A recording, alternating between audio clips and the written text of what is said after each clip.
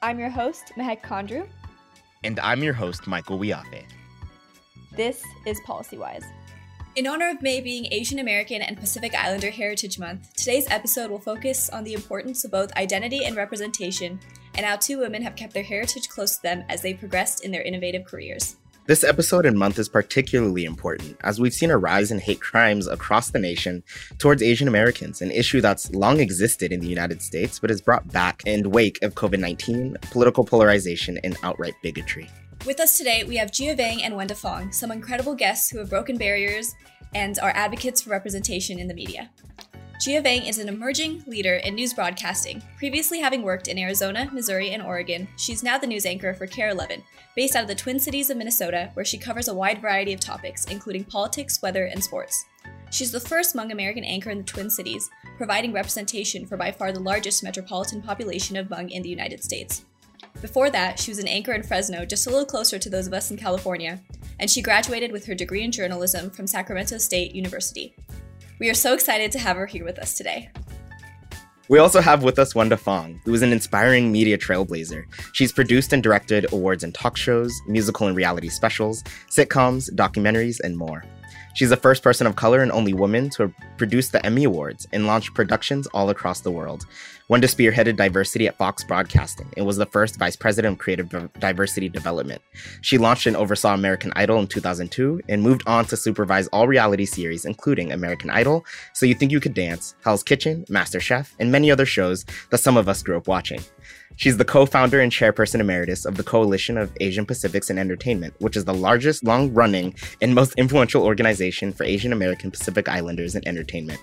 Among so many other accomplishments, leadership, community service, she's the vice chair of the California State University Board of Trustees and got her degree in Asian American Studies from the University of Southern California. I know that there's a lot more to both of your stories. So would you like to add anything else to your introduction and tell us maybe a little bit of how your identity interacts with you on a daily basis? Gia, would you like to start? Thank you so much for that introduction, Michael and Mehek. I think you did a really wonderful job. I mean, that's kind of the career in a nutshell, and how my identity interacts with my daily life. I mean, I was just telling someone today, the first thing I do when I wake up and walk out the door, especially in this country, is I wake up as a Hmong Asian woman. And so that is an identity that I cannot strip from myself. So it's something that I grapple with and tackle, and as I move in the world every day. Thank you, Gia. And Wenda, the same for you. Thank you for both of you having us on PolicyWise. I really appreciate it and this opportunity. As what Gia just said, it is who I am. And as a person growing up in Sacramento, it was something that was always called upon. When people would see me, they would actually even say, "Gosh, you speak English so well," even though I'm a third generation American. My grandparents came from China over 100 years ago. And so that type of situation actually fired my passion for diversity, inclusion, and equity. And because of that, that's how it formed my community work and actually launched my career in the entertainment industry. So I wanted to get started with the first question we had for today, which was, what does AAPI Heritage Month mean to you? And how do you think it might be particularly different this year? I guess I could go. Wenda, I also didn't know you're from Sacramento, so go Sacktown. Yay! And you went to Sac State.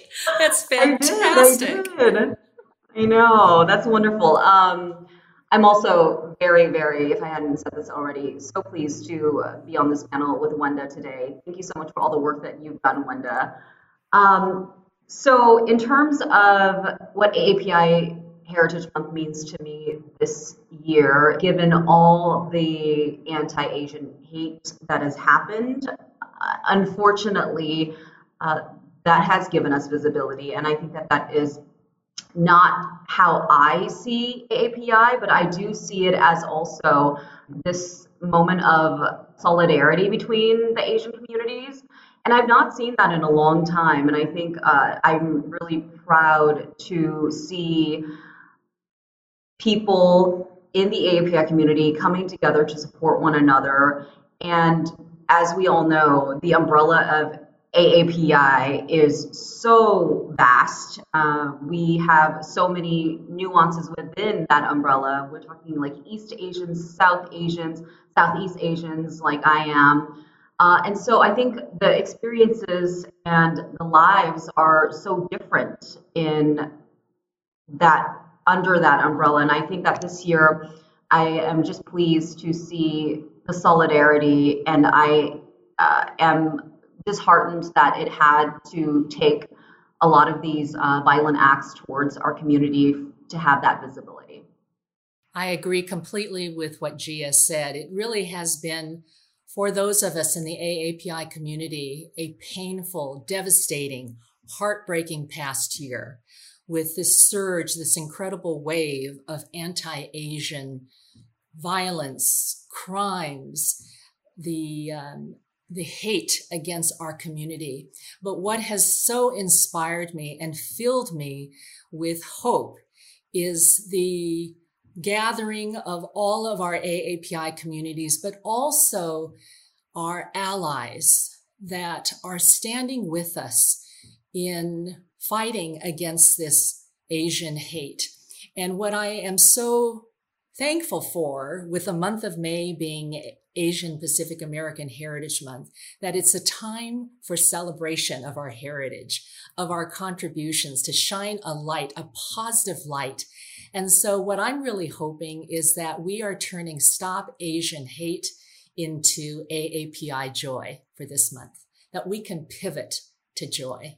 Coming from a South Asian background myself, it's been particularly difficult watching elders in the Asian community being subject of a lot of hatred, because I know that amongst Asian cultures, there's such a strong emphasis of gratitude towards our elders for the sacrifices that they made for us and all that they've done for us. And so for that, it just makes it so much more difficult and so much harder to see this happening. And so I just like you, I hope that this month can also be a moment of joy and a moment of recognition for all the good that comes from our community. And kind of building off on that, with Gia, your Hmong background being one of the many cultures that fall under this term of being Asian, how do you feel that fits into the month as well? Well, I mean, like I mentioned, I walk out and I'm Hmong and I'm also Asian. And I think that it's interesting because I've had conversations with people and people who are very close to me, because I am such a proponent of, being Hmong and my culture, and I'm so proud of it. I've had conversations with people who say, wait, but you're not, I don't see you as Asian. I just see you as Hmong. And I have to explain to them that unfortunately, living in this country, I am seen as Asian. Like, if you don't know about our cultures and you don't know the different, nuances within those, the Asian umbrella, you're going to see me as Asian no matter what. And so, while I appreciate, the idea that I'm so deeply rooted in bringing my culture to light for other people to learn and understand, I am also, at the end of the day, an Asian person in this country. And that is something that was man-made here in this country. And I think that having to have those conversations right now have not only challenged me, but it's challenged other people to really think about what it means to be Asian in this country. So for me, as I had said, I'm the third generation Chinese American. I studied Asian American studies when I was in college, but my real beginnings of being, I guess you could say, an activist for the Asian American community started when I was in high school. And what I realized was that in order to have the power of all of our communities, we needed to unite all of our voices, that rather than just being identified as Chinese or Japanese or Hmong or Vietnamese, Thai, there are almost 50 Asian American, Pacific Islander, Native Hawaiian communities that make up being an AAPI.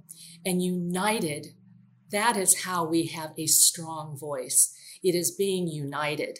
And so that's why it's so important for me that we as the AAPI community, that we stand together. And that's how we can have our powerful voice heard. I can't help but reflect on my own relationship with my identity and kind of how that's influenced just the way that I go about my life. This podcast was in part started when Demi and I had a lot of conversations last summer, and we felt kind of powerless. Like, what do we do? There's protests all across the country, and my community was under attack, and there was so much going on. And so part of that was, well, as young people, part of all that we can do is talk about it and at least broadcast some of our conversations with folks who are making that change for their communities and for others. So this question is directed a little bit towards Wenda, and I know that you produced an amazing PSA to play in movie theaters across the country recently. Could you tell us a little bit about how that came to be and maybe what it means for you? Absolutely. And thank you for the opportunity for letting me to speak about it. As I said, this past year has been really devastating for the AAPI community. And fortunately, many of the organizations that I'm involved with have really stepped up and have done wonderful things. But I felt that I was not doing anything personally. And it was like, well, what could I do? And I thought, well, I'm a producer. I could produce a PSA. And it was an idea that I had more than 4 weeks ago. And I thought, well, May is coming up. I could produce a PSA for Asian Pacific American Heritage Month. And I called up one of my friends who's the head of governmental relations for the AMC Theaters, which happens to be the largest movie chain in the United States. And so I called him up and I pitched him this idea. And he said, well, Wenda, the AMC normally doesn't do this, but I just kept on pitching him and explaining to him the importance of having a positive, joyful, entertaining message, because I knew it was for his moviegoers, that this would be such an incredible opportunity to reach millions of people across the United States. Well, less than 24 hours later, he gave me the green light. And with the promise that if I could get an A-list director and top AAPI talent, that I could do it. I said, fantastic. And he said, but you have to deliver it in like 2 weeks. And it was like, oh no, how am I going to do that? But amazingly, I was able to get the fantastic, fabulous John M. Chu, who's the director of Crazy Rich Asians and soon to be In the Heights, who happens to be in pre-production for Wicked. But he was amazing. Even with his incredibly tight schedule, he carved a day out, and I was able to get 21 AAPI talent to show up on a Saturday. Hi, I am Ken Jeong. I'm here to celebrate our community for Asian Pacific American Heritage Month. And we shot our PSA, and I'm really proud to say that all the production people that I asked, they all said yes. If you don't know who we are, how the neighbor. And it wasn't just AAPIs within the entertainment industry, but partners such as Panavision, Cinelease, the Directors Guild, the Screen Actors Guild. All of these people stepped up and said, we want to help. Asian Pacific. Asian American. Asian Pacific. Happy Asian Pacific American Heritage Month. So we have this PSA that is playing through the month of May at all of the AMC theaters, which is more than 7,500 theaters across the United States. You're welcome. That's so awesome. And thank you for the work that you do. I mean, I will definitely make sure this month to go to AMC theater, watch a movie just to see the PSA. But Gia, absolutely. Gia, I know that there has been so much that's been going on. And I was able to see a little bit on the internet and on social media. I would love to know a little bit from your side as well. What has your response been to the atrocities that we've been seeing? And has there been some positive change that you've been able to witness? Yeah, thank you for that question. Can I just say I am so glad to have Wanda doing what she does. Thank you. That is also so big for us to see some of those positive changes, Michael, as you're talking about. But yeah, so I think first, as a human, the atrocities are awful. And they're horrible to see and they're hard to see. And I'll be honest that I don't watch all of the videos to protect myself from the trauma. You know, I've had really hard conversations in the last couple of months about the rise to a level of, influence that people have, including myself, in my community and in the Asian community. It is very white where I live in Minnesota, although we do have a really significant refugee population here. And so there are people who look like me, and people who look like Michael, and people who look like Mehek, in the Twin Cities. And so I think that's really important that when people watch me on TV, they see someone that they can say, okay, that is a person of color that I can relate to in one way or another. I don't understand, everything that the Asian community is going through, but I understand some things. And then for the other parts, I want to learn. But yeah, what someone had said to me recently about, rising to this level of influence, someone said, my dad had something horrible happen to him recently, where this was shortly after all the shootings in Atlanta, the murders of those 6 Asian women and 2 others. And the day, I want to say the Friday following that, my dad was dropping off my step siblings' kids, so his grandkids, at the bus stop, and someone drove by and yelled at him and said, "Go back to your country. You better leave. You better go, or you'll get killed." And my dad was so shocked, and he wasn't sure who this woman was talking to. And he looked around and he said, "Are you talking to me?" And she said, "Yes, I'm talking to you. You need to go back to your country or you'll be killed." And my dad didn't know what to do. And he called me and said, "What should I do about this? This woman just said this to me." And I think what I was understanding him to feel was confused and hurt, because he had been in this country since the late 70s. He had come to this country after fighting with the Americans during the Secret War. And so he felt like this country is as much mine as anyone else's, and why would someone tell me that? And so there was a lot of confusion and hurt there. And I think when I was so irate about this that I posted it on my Twitter, and 95% of the comments were super positive and supportive and couldn't believe this was happening. And there was that little percentage who said, "Oh, it's interesting that she just happens to be an anchor, a news anchor, and this happens to her dad."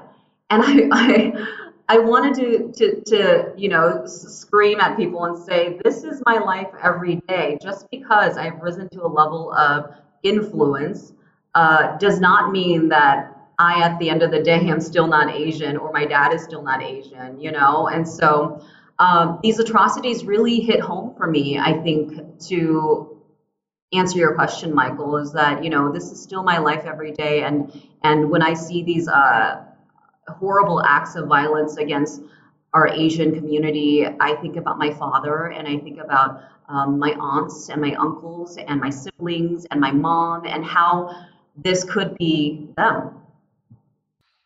Gia, I'm so sorry to hear that this happened to your father.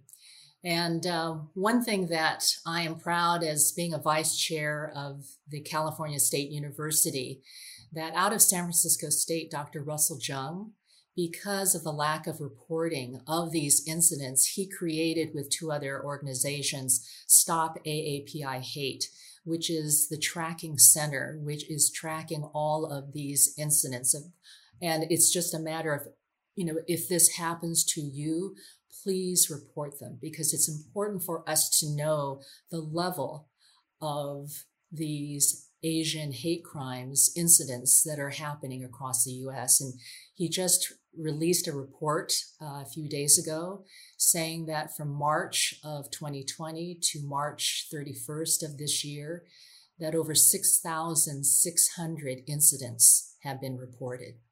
For me, with my dad, it was a lot of education about some of the different organizations like Stop AAPI Hate that are tracking. But it is so awful. And I've said this before, that we have to measure our existence in this way for people to care. But unfortunately, it's the only way that we have when we think about wanting to create policy changes, right? We can show people the numbers and lawmakers the numbers and say, look, this is what's happening to us. And so, Wenda, I appreciate you mentioning that and a way to report. I know that, Wenda, you talked about how you are, I believe, a second, third generation American, and how you have this connection to your culture, but you also are very much an American. And I think that something people don't realize is that being connected with your heritage, your background, doesn't make you any less of someone who sees this country as their home and who deserves to be here. And so I think that a lot of that comes from the way that our stories are told. I know that Gia talked about her Hmong identity, but also how a lot of her identity has been shaped by other people's perception of her. And so that kind of ties back to our stories being told by other people. And so when you're working in production and in media, what is happening to change to allow the AAPI community to take charge of the narrative, and what needs to happen? That's such an important question, Mehek, and so thank you so much for bringing that up. When I was growing up, watching television, the only Asian person that I saw was the Calgon lady. My husband, some hotshot. And she actually was speaking disparagingly to her husband. Here's his ancient Chinese secret: new improved Calgon. So although I would be so happy when I would see this commercial, We need more Calgon. I would also cringe. Ancient Chinese secret, huh? And even as a kid, I used to make my mother and my siblings stay in the movie theater to watch the movie credits, because if I saw a name that looked like it was Asian, which was extremely rare, we would cheer. And so the importance of representation is so important, because otherwise we are invisible. We are not represented. And so, starting in 1974, you can imagine the changes that I have seen over the decades. And it's one of the reasons why I co-founded CAPE, the Coalition of Asian Pacific's Entertainment, which was to empower those who are in the entertainment industry who happen to be AAPIs, but also to grow that next generation. And so what we are seeing now is a generation of writers, producers, directors, people in front of the camera and behind the camera, telling their own stories. But even if it's not their own specific stories, there is representation of people of color on screen. And there was an incident that I had heard from a parent who had seen one of the videos that CAPE has produced called the I Am videos, where we would have celebrities talk about their personal stories of who they are. And it was shown at this camp for children, specifically for children who are Korean Americans, and many of whom are adoptees, and their adoptive parents are not Asian. And these wonderful parents send their Korean American children to these camps to learn the Korean culture. And one of these parents told me the story where they were reduced to tears because their son had never seen any Asian male celebrities who talked about themselves.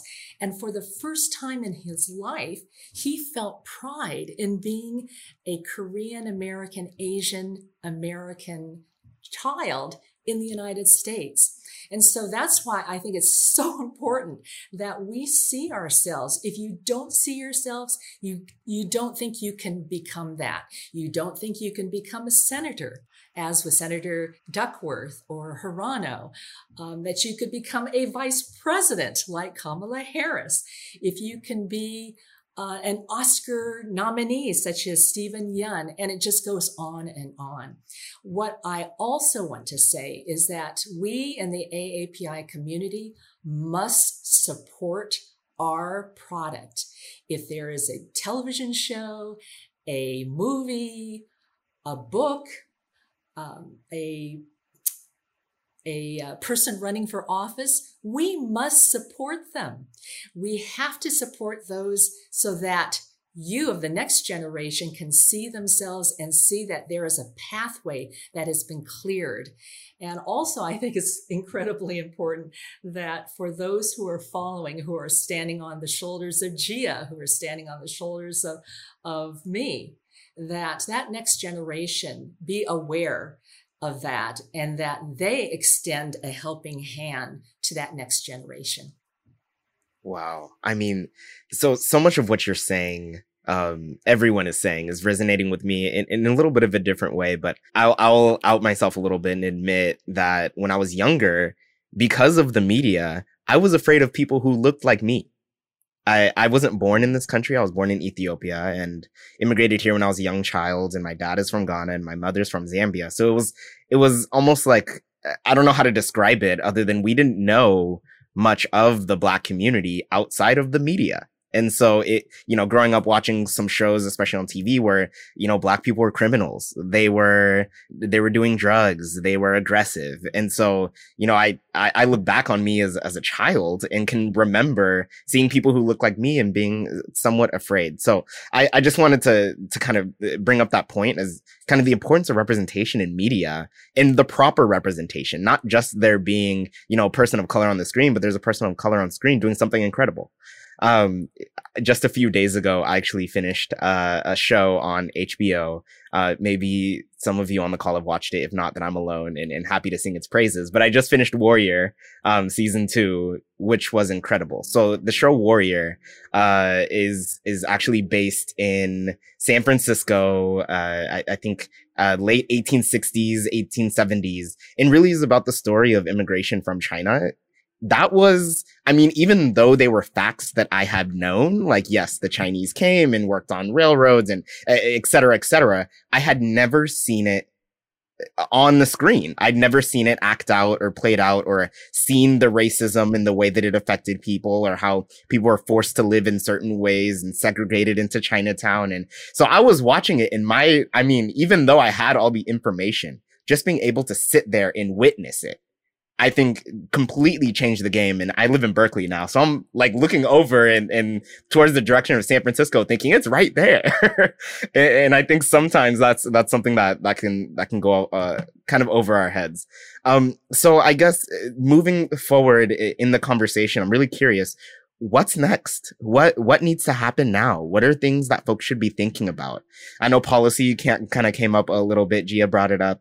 Maybe what policy needs to be considered or what practices need to be changed? What is something that it's top of mind is something that needs to change in order to improve the conditions? Yeah, I think that's a really big question. As I think about that, I think about, my conversation with Dr. Erica Lee, which in the Twin Cities, we're so fortunate to have her at the U of M.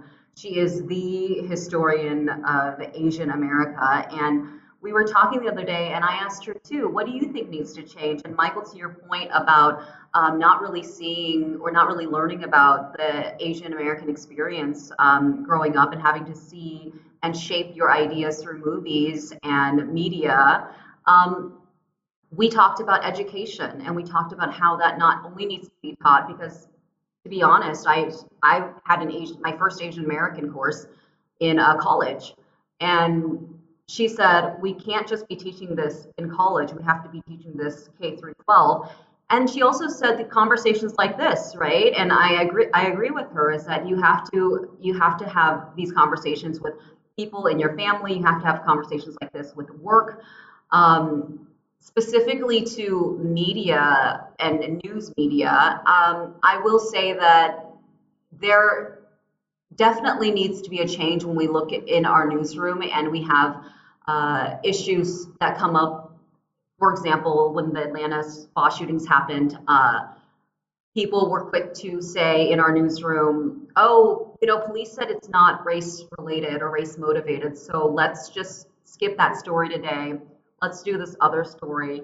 And there were not enough people in the newsroom to speak up who are Asian, who said, this is my experience, this is my lived experience, and I know that police are saying this, but they also are not Asian. And so to have people in the newsroom to speak up and say, here, let me help you understand. And unfortunately, we don't want to be those people to have to explain our existence to others, but sometimes that helps move the conversation forward, right? And so just having a diverse newsroom, and I also don't mean that in just having people on air that look like me, because I think that that's maybe insidious and that you just have optics that look like you are diverse. But really, when we get to the root of the problem in these newsrooms, when it comes to diversity, we need to hire people who are decision makers, who are news directors, who can make decisions about day-to-day coverage, who are news managers, who are GMs, general managers of news stations, and we need to start thinking about hiring decision makers and not just people on air who may look like the company news station is being proactive when it comes to diversity. And then I also think specifically for my industry that there needs to be a better pipeline. There's a lot of mistrust with the media, and not just in general, but in communities of color too. Because historically, communities of color, I don't think feel like they have been represented well by the media, and there's not been those stories that show exactly what that community is and how they live. And so I think that we need to also create a pipeline for building trust with communities of color, and create a pipeline for, once we build trust, we can get people into the pipeline of this is our company, for example, my company, and we can put you in this pipeline if you're interested in journalism, and kind of help you, guide you along the way. And that's really important for when the companies are looking to hire someone, to say, oh, we've had this person that we've known since their high school years, and let's grab them because they've done amazing work for the last 5-6 years in our company's programs. And so those sorts of things I think are really important too. But yeah, that's a really big question. I mean, there's so much that can be done. I agree completely to what Gia was saying, is that we need representation. We need representation across every avenue of industry, starting with our cabinet for the White House on down. And again, education is the key. And as Gia was saying, that yes, we need to have ethnic studies taught in K through 12. Not only just in universities. And I'm proud to say that with the CSU, we are starting in the fall a requirement that ethnic studies course must be taken for graduation from the California State University. But that's just a start. And adding on to the conversation about ethnic studies, PolicyWise actually did an episode that I got to be a part of with our state superintendent about ethnic studies being a part of K through 12 education and the importance of that. I think tying back to that conversation of being told to go back to our country or whatever, go back to where we came from, comes from a lack of realization that Asian American history, Black history is American history, because there's been that presence there. And so it's so important that we take this issue on an education level and really start teaching history as it happened so that we can prevent these things in the future. I'm thinking about a little bit back to a conversation that we had, both with the conversation with Mehek and the superintendent, but also way back when, actually one of our first episodes was with Isaac and Dr. Shirley Weber, who at the time was pushing through a ballot measure in order for increased representation in higher education. And so, part of what I'm thinking about is not only do we need to have the education in our degree programs in K through 12, but we also need to have, as we're discussing, the people who come from diverse backgrounds teaching the material, and not only that material that relates to their culture, but a lot of different types of subjects. I proudly went to San Diego State, and the folks that can see me can see that there's a flag right behind me of San Diego State. But unfortunately, I went through political science without a single Black faculty member of political science.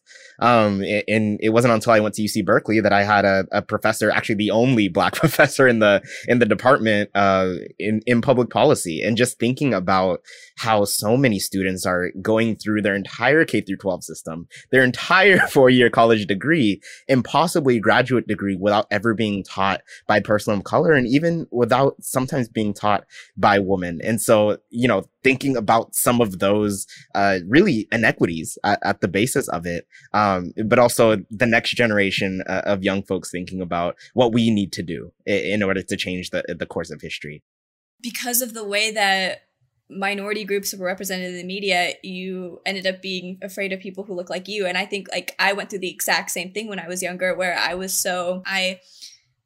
couldn't even say you're brown to myself, because I was always taught that it was such a uncomfortable world. Now I'm older and I'm like, yeah, I am brown, I am Desi, I am Indian. I can say those things, but I had to teach myself those things. I took a lot of pride in myself when I was younger for not being too Indian, because the way that I saw Indian people in media was always as backwards or embarrassing. And I was like, oh, I can't be like that. I have to try hard not to. And so I, purposely would say Indian names wrong. And, and I'd be like, yeah, I don't know anything about that.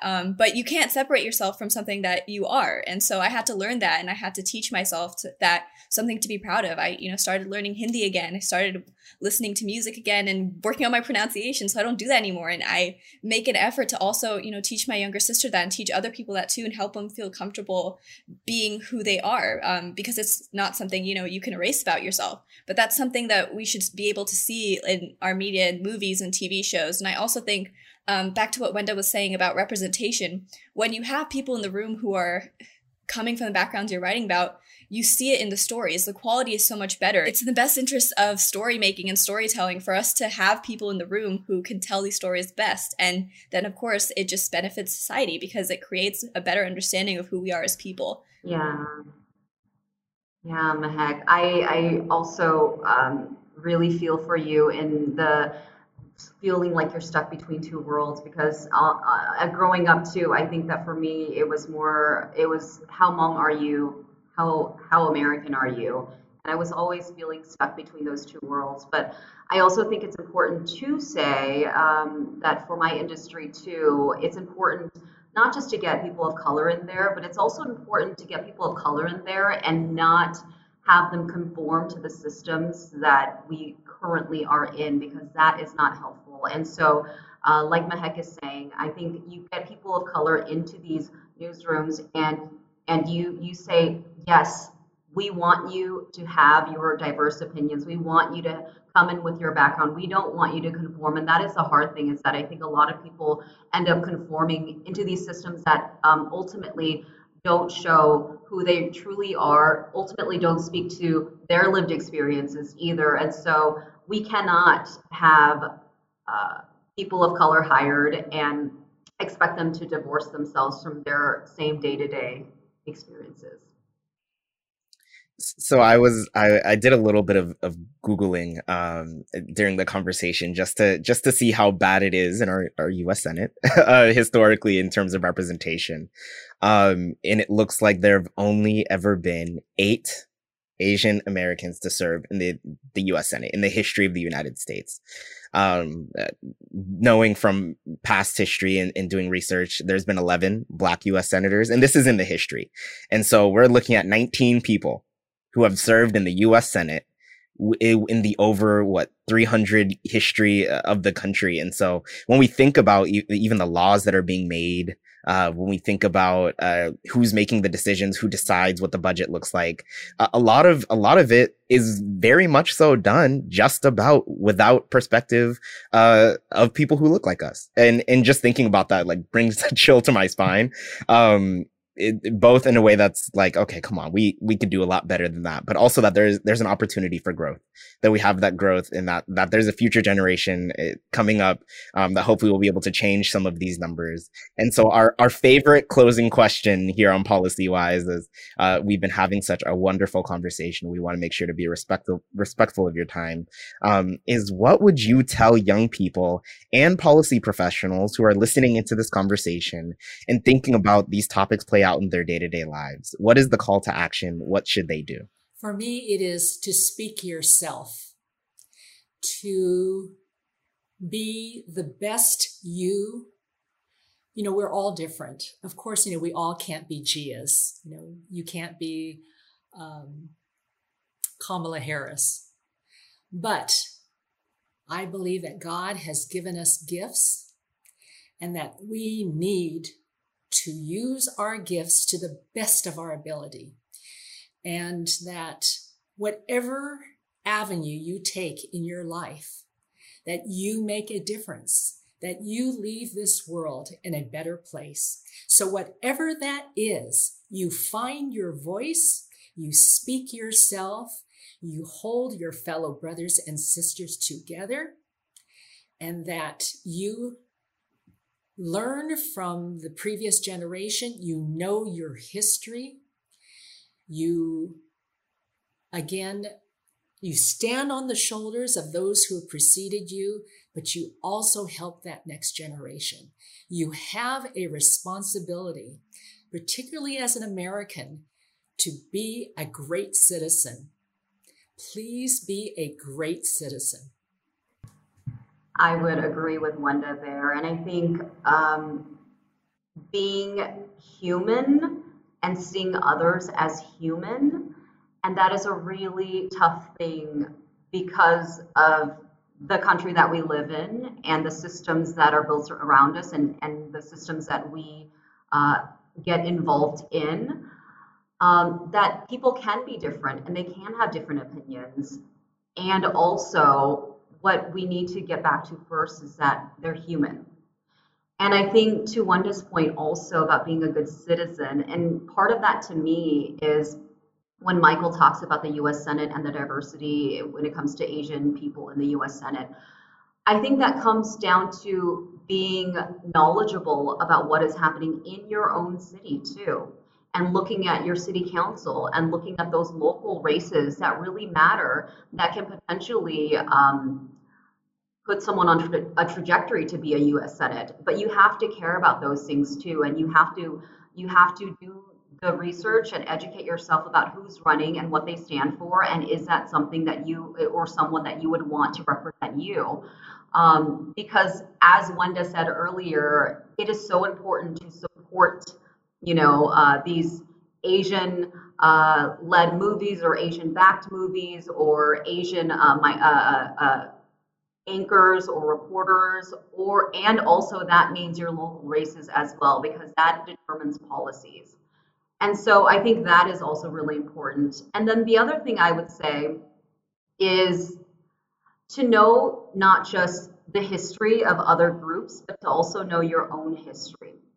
And I say that because a lot of the times I run into white people who say, oh yeah, I'm just white, just a regular old white person. And I always say, but you were something before you came to your family was something before they came here, right? Unless you were indigenous. But I always say, but your family was something before you came here. And so when I think about, for example, the Irish who left because of famine and people were dying in their families and there was no food and they came here and there were horrible acts that happened on their ships here. I think when you become so far removed from your own history, you don't feel what other groups are feeling. So instead, maybe you just feel sorry for them, or you feel, it's more like we're trying to figure out how to move from sympathy to empathy and then action. And so when you can feel and understand and know that, 3 generations ago, 4 generations ago, this is what my grandmother had to go through. This is what my grandfather, my great-grandfather had to go through.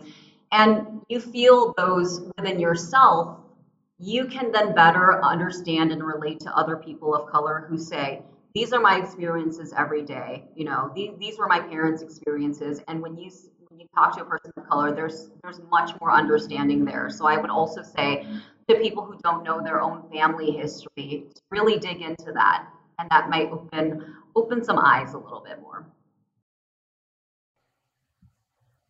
Exactly. I think the ideal would be an environment where people of color feel like they can say things and be heard. And so when articles are written in the future about different culture, people are, they keep in mind what was said, and they're able to be cautious of the way they talk. Because I think that a lot of things we see, a lot of issues in insensitive articles often come down to rhetoric and the way that we talk about different people. And that to me is the most obvious way to tell that a person of color's opinions weren't being considered, or that person's background, who the article is about, wasn't being taken seriously.